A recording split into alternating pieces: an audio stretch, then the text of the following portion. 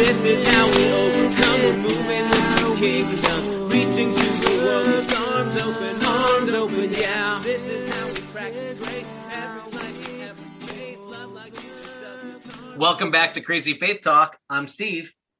I'm Sarah. And I'm Erica. So, friends, we are finding ourselves in the midst of summer 2022, which, like the summers that has come recently, is full of fire. So there are lots of things going on in our world right now that are dragging on our souls, watching the news, really anything. There's just a lot going on right now.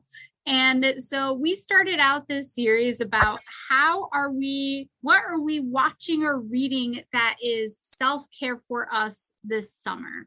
But now we've kind of branched out a little bit more for the second half of this series to asking ourselves just in general, what are we doing to take care of ourselves? So last week we talked about the need for community or the time to be alone, depending on what you need right now. So where are we heading to this week? So this week is a little bit more of that community talk.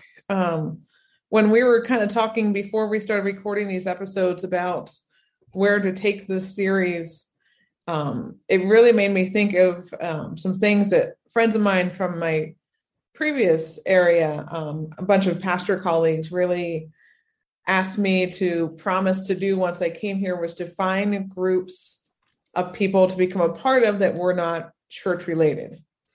And so I am trying to do that, but summer is not necessarily the best time to do that for me, because there's one group.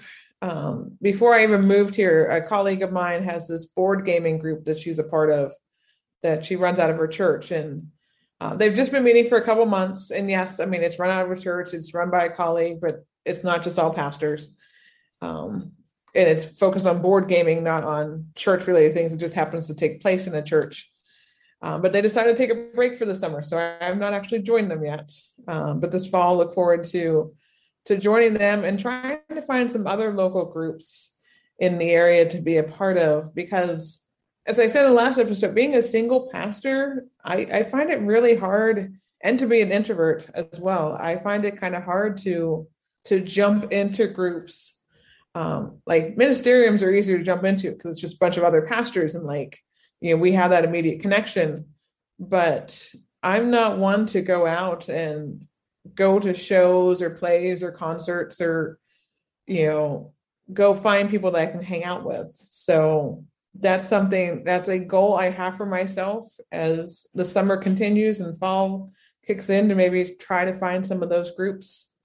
But for right now, some of my self-care has been very much just me, myself, and I in organizing my new home. It's the moving process is fun. Not. Unfortunately, it's something that myself and my colleagues as Methodist ministers tend to do, for the most part, a little bit more often than you guys as Lutherans do. But I know, Sarah, you've moved just as much as I have, and just amount, and sometimes further distances than I have. So you are you guys still unpacking, or are you pretty settled now in your place? Well, we had completely unpacked because since we have kids, we try to make it a practice to unpack as quickly as possible.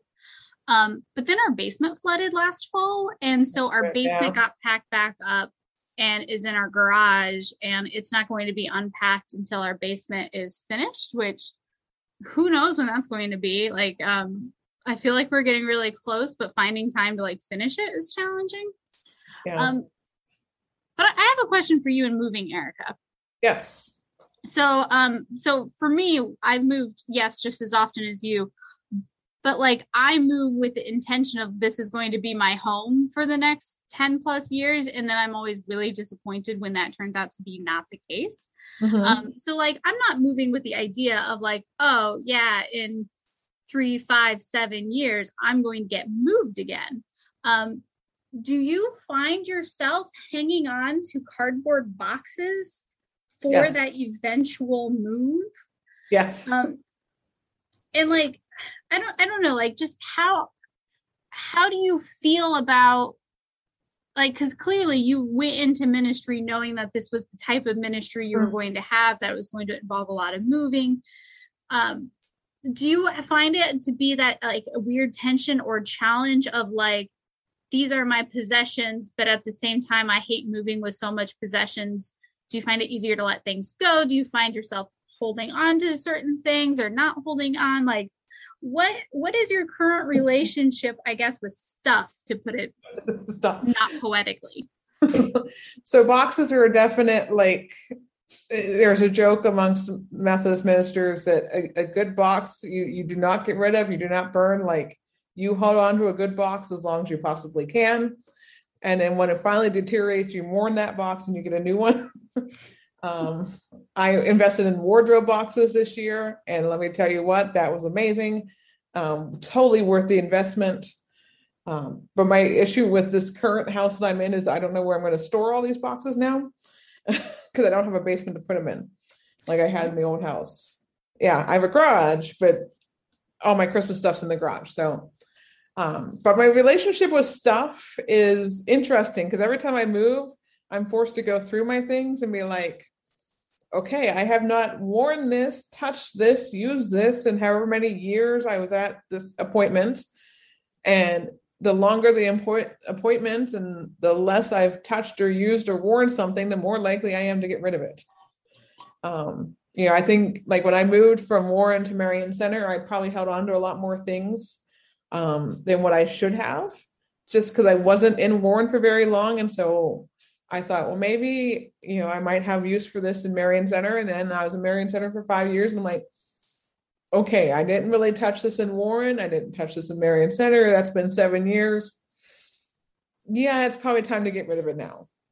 But then there's those things like memories, like, pictures and things from like trips I've taken to Disney in my senior year and with my parents when I was younger, like those things that you keep in boxes just because they're memories. Mm-hmm. But you never you just put them up in a closet somewhere and just like, okay, they're there.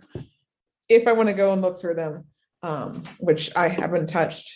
Gosh, last time I went to Disney was in 2001. So 20 years. I haven't touched that stuff except to open up the box and be like, oh, that's what's in that box. Okay, take it back up, put it in the closet, hold on to it because my parents didn't want it in the house anymore. So, yeah, I guess in some ways moving to me is helpful, because then I do get rid of those things that like, okay, I have not used this. I don't need to move it to this next place. So it keeps me not a complete minimalist, but it helps me stay in that kind of mentality of trying to be as minimalist as possible, especially like moving from Marion Center to Windber. I've always had a fireplace anywhere I've lived. And so I've had a mantle space. And in Marion Center, I had 4 because it was a big double fireplace. It was huge. I don't have that space anymore. So like a lot of the things I used to decorate that space, like the mantle and the hearths on either side of the fireplace, where do I put those in this house? Because I don't have a place for them. Right. So I'm still like, I have, at the time of this recording, I have kind of got my living room situated, my kitchen situated, my office situated. But my decorative stuff, like I don't have anything hanging on the walls. My cure cabinet's not even, the shelves aren't even put back into it. Yeah, so it's just, but those are like, I need my office, my kitchen, my living room space, and obviously the bedroom too. Like I need those spaces to be in order to be able to function. Mm-hmm. And honestly, besides the bedroom, the bathroom, my office was like the first priority to get that space in shape and in order. So hearing you talk about, especially the unpacking process, it reminds me of how much our stuff makes our space feel like home. Yeah. And so one of the series of books that I really, really loved as a child was the Little House series. And not the TV show, but like the book series. Mm-hmm. And Ma Ingalls had this like little China shepherdess figurine that they took with them from place to place.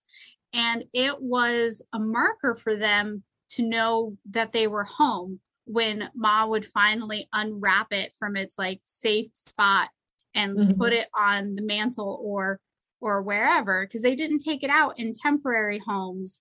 They really only took it out and put it in its place when they finally were home, when that place that they were in finally became home. Yeah. And it sounds a lot like that is true in your life as well, as like, here are my things, here's my stuff. And once all of the stuff has its proper place in, you know, whatever room they're in, that's when I know I'm finally here, I'm home. So funny story about that. Being a Methodist, I have a lot of things associated with John Wesley. In fact, in my office, I have 5 or 6 like Wesley items that are either pictures of John or like I have a bobblehead of John Wesley, things like and I have from my seminary, the alumni director years ago asked me, what would be a good mascot for our seminary? I said, well, John Wesley, of course. So we made little stuffed dolls of John Wesley. Then eventually made one of his brother, Charles, that used to play our seminary fight song, And Can It Be? The batteries died in mine, so it doesn't play anymore. And then they came up with one for their mother, Susanna. And I could not find them. Like I knew I packed them somewhere. I just had not opened that box. And I thought I'd open all my boxes and was in my office one day and realized, oh, there's a couple boxes I haven't opened. And I found John, Charles, and Susanna. And so when those made it onto the shelf, I'm like, okay, my office is good now. And it sound, you know, that's just the nerdiness in me. When I find those certain decorations and certain things, I'm like, okay, now it's home. Yeah. Now things are set in place. I think you've hit on both. There's a sense of home baseness when you get certain objects out, but I also heard you describing sort of the need for like bringing order out of chaos, not to get all Genesis 1 on us, but like I was thinking about how as you were describing this, how there are other faith traditions, or I'm not even really sure what to call Buddhism, which is both sort of a religion and a philosophy and a way of life. But like when you think about the practices of mindfulness that are part of Buddhism, you know, even from like the classic, you know, raking the stone gardens and the, you know, making the lines, that there's a sense of finding or working on the discipline of peace or serenity through like small acts of bringing order out of confusion.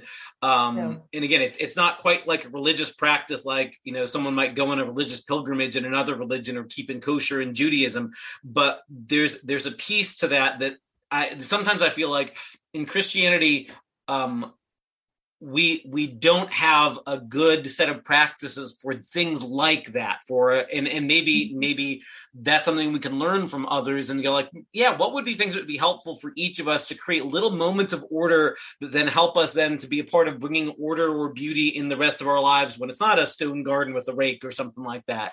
But there's something I think fundamentally human about that desire that like we function better when we're in the midst of order rather than chaos, or bringing beauty in the midst of, you know, whatever is disheveled or something like that.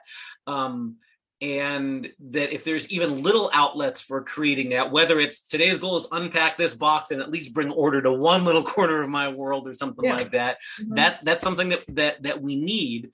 And we don't always get. Sometimes life gives us those seasons of transition where, most of your life got all boxed up, but we function better when things get slowly rearranged. And again, that's self-care. It may not be glamorous, but that's self-care.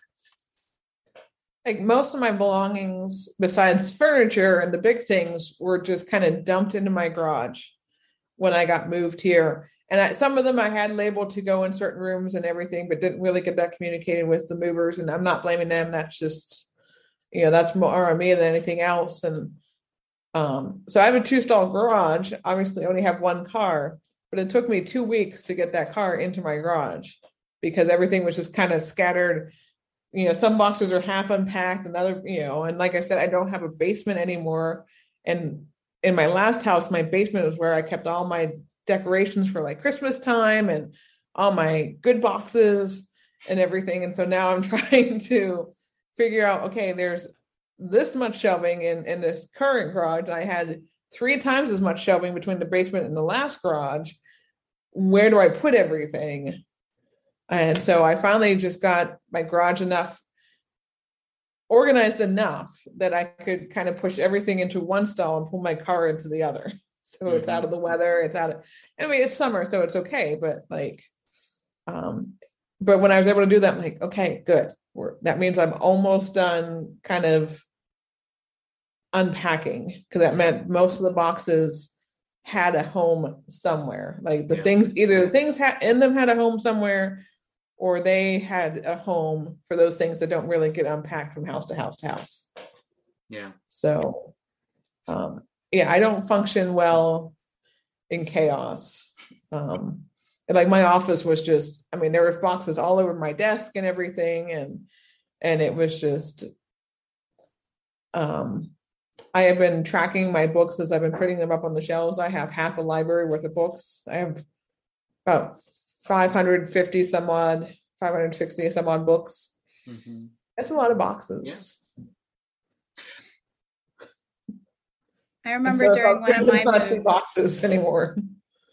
I remember during one of my moves, because I'm married to a pastor, but we have both of our like church books libraries, but then we also have a combined fiction library, and we now have kids in their books, and so we had basically an entire garage stall full of boxes of books for one of our moves.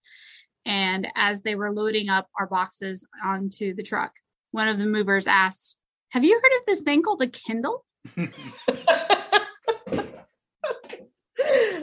Yeah, I have one of those too. That's kind of what was our reply to, of like, yep, love Kindle. Those too. There's just certain things about when you're a book nerd. There's something about having a physical book in your hand, especially church books. Like I feel like it's really important to me to be able to put Post-it notes and to like write things in the margins that you can't. It's harder to go back and reference an ebook in the same way. My Kindle is definitely for like what little bit of fiction I do read, like that goes on my Kindle. Yep. But like stuff I'm going to teach out of or use as a reference, a lot of my books are from seminary, and so like Kindle was, it was there, but it wasn't, especially for like when you're in a classroom and you're using that book to reference in a paper or something. That's just to go back and find the quote that you liked, and then to actually reference it correctly according to whatever standards that your seminary requires you to use. It's just a pain when it's electronic book versus a physical book. So one of the things I have found really helpful about listening to you reflect, Erica, is this awareness I hear in you of how the shape of self-care looks different in different seasons of life, and that you're able to say there are some things that will happen, like when the groups, like the game group, gets started again in the fall, and to say that's going to be hopefully a regular structure that's a regular part of your life, and it's not meeting right now, but that doesn't mean you get to like turn off that human part of yourself now and say, I'll be a robot now for the next couple of months, and then later I can be a human when but like, okay, there are needs for self-care and attending to how I function well right now, but also knowing that it's going to be different. And right now, the season of life means it may be unpacking things and bringing moment by moment, inch by inch, order out of chaos where you are, and seeing that's also a part of self-care too, which again, I think this whole topic is one that can be difficult for folks sometimes, because in the life of, especially in the life of the church, we can be sort of ingrained with this Martha rather than Mary, stereotype of I should always be working, and we even use that language, and we can slide into that. It's wrong to take care of yourself. That's too indulgent. Or on the other hand, we treat it like it's got to be a prayer retreat on some island, or like sometimes it's just life stuff, and the unboxing of boxes is very much a part sometimes of what self-care looks like. And doing laundry or washing dishes, they're not always fun, but they're things that need to be done that allow us to function in life. And that it's not wrong or selfish to need to attend to those things. That's a part of what life as full human beings is. And you just mentioned like laundry and dishes, Steve. So when you do your first load of laundry and your first load of, in the dishwasher of a new place, like, okay, I live here now. Yeah. Yeah. That's just another one of those, like, okay, I've lived here long enough to have to recreate laundry first off, and then, into dirty dishes. So I'm like, okay, this is home now. Cause I'll be honest, like in the moving process, it didn't seem real. It didn't seem real until like I was here, and I'm like, okay, this is real. I'm in a new place, and so getting into some of those routine things just helps to make it more homey, at least for me. Maybe not for everybody, but for me, that, those little things are like, okay, this space is mine now. It's funny. A couple of weeks back, as we were recording, my wife and I were on vacation. This is our 20th year being married. This summer is our anniversary, and so we got to take time where our kids got to stay with their aunt, uncle, and cousins, and Sarah and I got to take a trip. And we rented like this little townhouse for a week. So that meant most of our meals we were still cooking. So we had bought groceries at this week, and I was noticing that even though in the course of regular life, sometimes the daily chores like cooking dinner or washing dishes can feel tedious. In a place like this, it was like, when a bunch of the other distractions are pared down, washing dishes is not terrible. This is a lovely, fine thing, and you get it done, and you feel a sense of accomplishment. And it was like there's a line of Saint Teresa of Avila who says Christ moves among the pots and pans, and I like that idea that like it's not like there are some places that are too secular or ordinary for Jesus to be, but like there's something holy and good about domestic tasks, even washing dishes. Sometimes in life, though, we get that piled on with a million other things that are work and family and who's punching who in the household and whose laundry needs to be washed. I mean, there's all these other things, and it sucks the joy out of those ordinary life kind of things. And I noticed in that week, like, what was it that makes the difference that in this week, when there aren't those, at least many of those other stressors there, I could find a weird kind of joy in washing dishes again, and to discover maybe that's available all the time. I just got to find ways to keep the amount of background noise from all the other things from overpowering it, that there's something good that can be found even in the ordinary tedious stuff. And that, again, I don't have to necessarily plan to go away to some monastery on an island for self-care, but it can be right here where we are, like, the Brother Lawrence line of practicing the presence of God right where you are. And sometimes I've posted like on social media, like I had a really productive Sabbath, and I mentioned before, Fridays are my Sabbath. And what I mean by that is like, I got the house cleaned, I got laundry done, I got, dishes either washed or put in the dishwasher, whatever my circumstances were. And people are like, if it's your Sabbath, why are you doing all these things? Because it helps me to relax. I've learned to be able to live in some amount of chaos because of the nature of the job that we have. There's just some chaos that just kind of is always surrounding us as pastors. And I've learned to live with some chaos in my own home, dirty laundry, clean laundry that needs put away or put in the wash or whatever, that kind of stuff. But like when I can declutter things and kind of start afresh and start my next week off with like, things are back to normal. It's why I take a week off every January to kind of undecorate from Christmas and to declutter my house in my mind and my spirit from Advent and everything that goes on during that season, to be like, okay, I'm ready to tackle the next major season of the church year.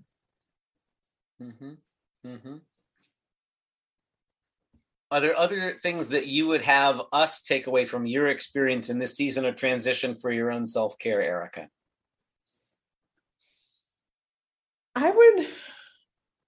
I guess that just basically, self-care looks very different for every person, and it can look different in every season.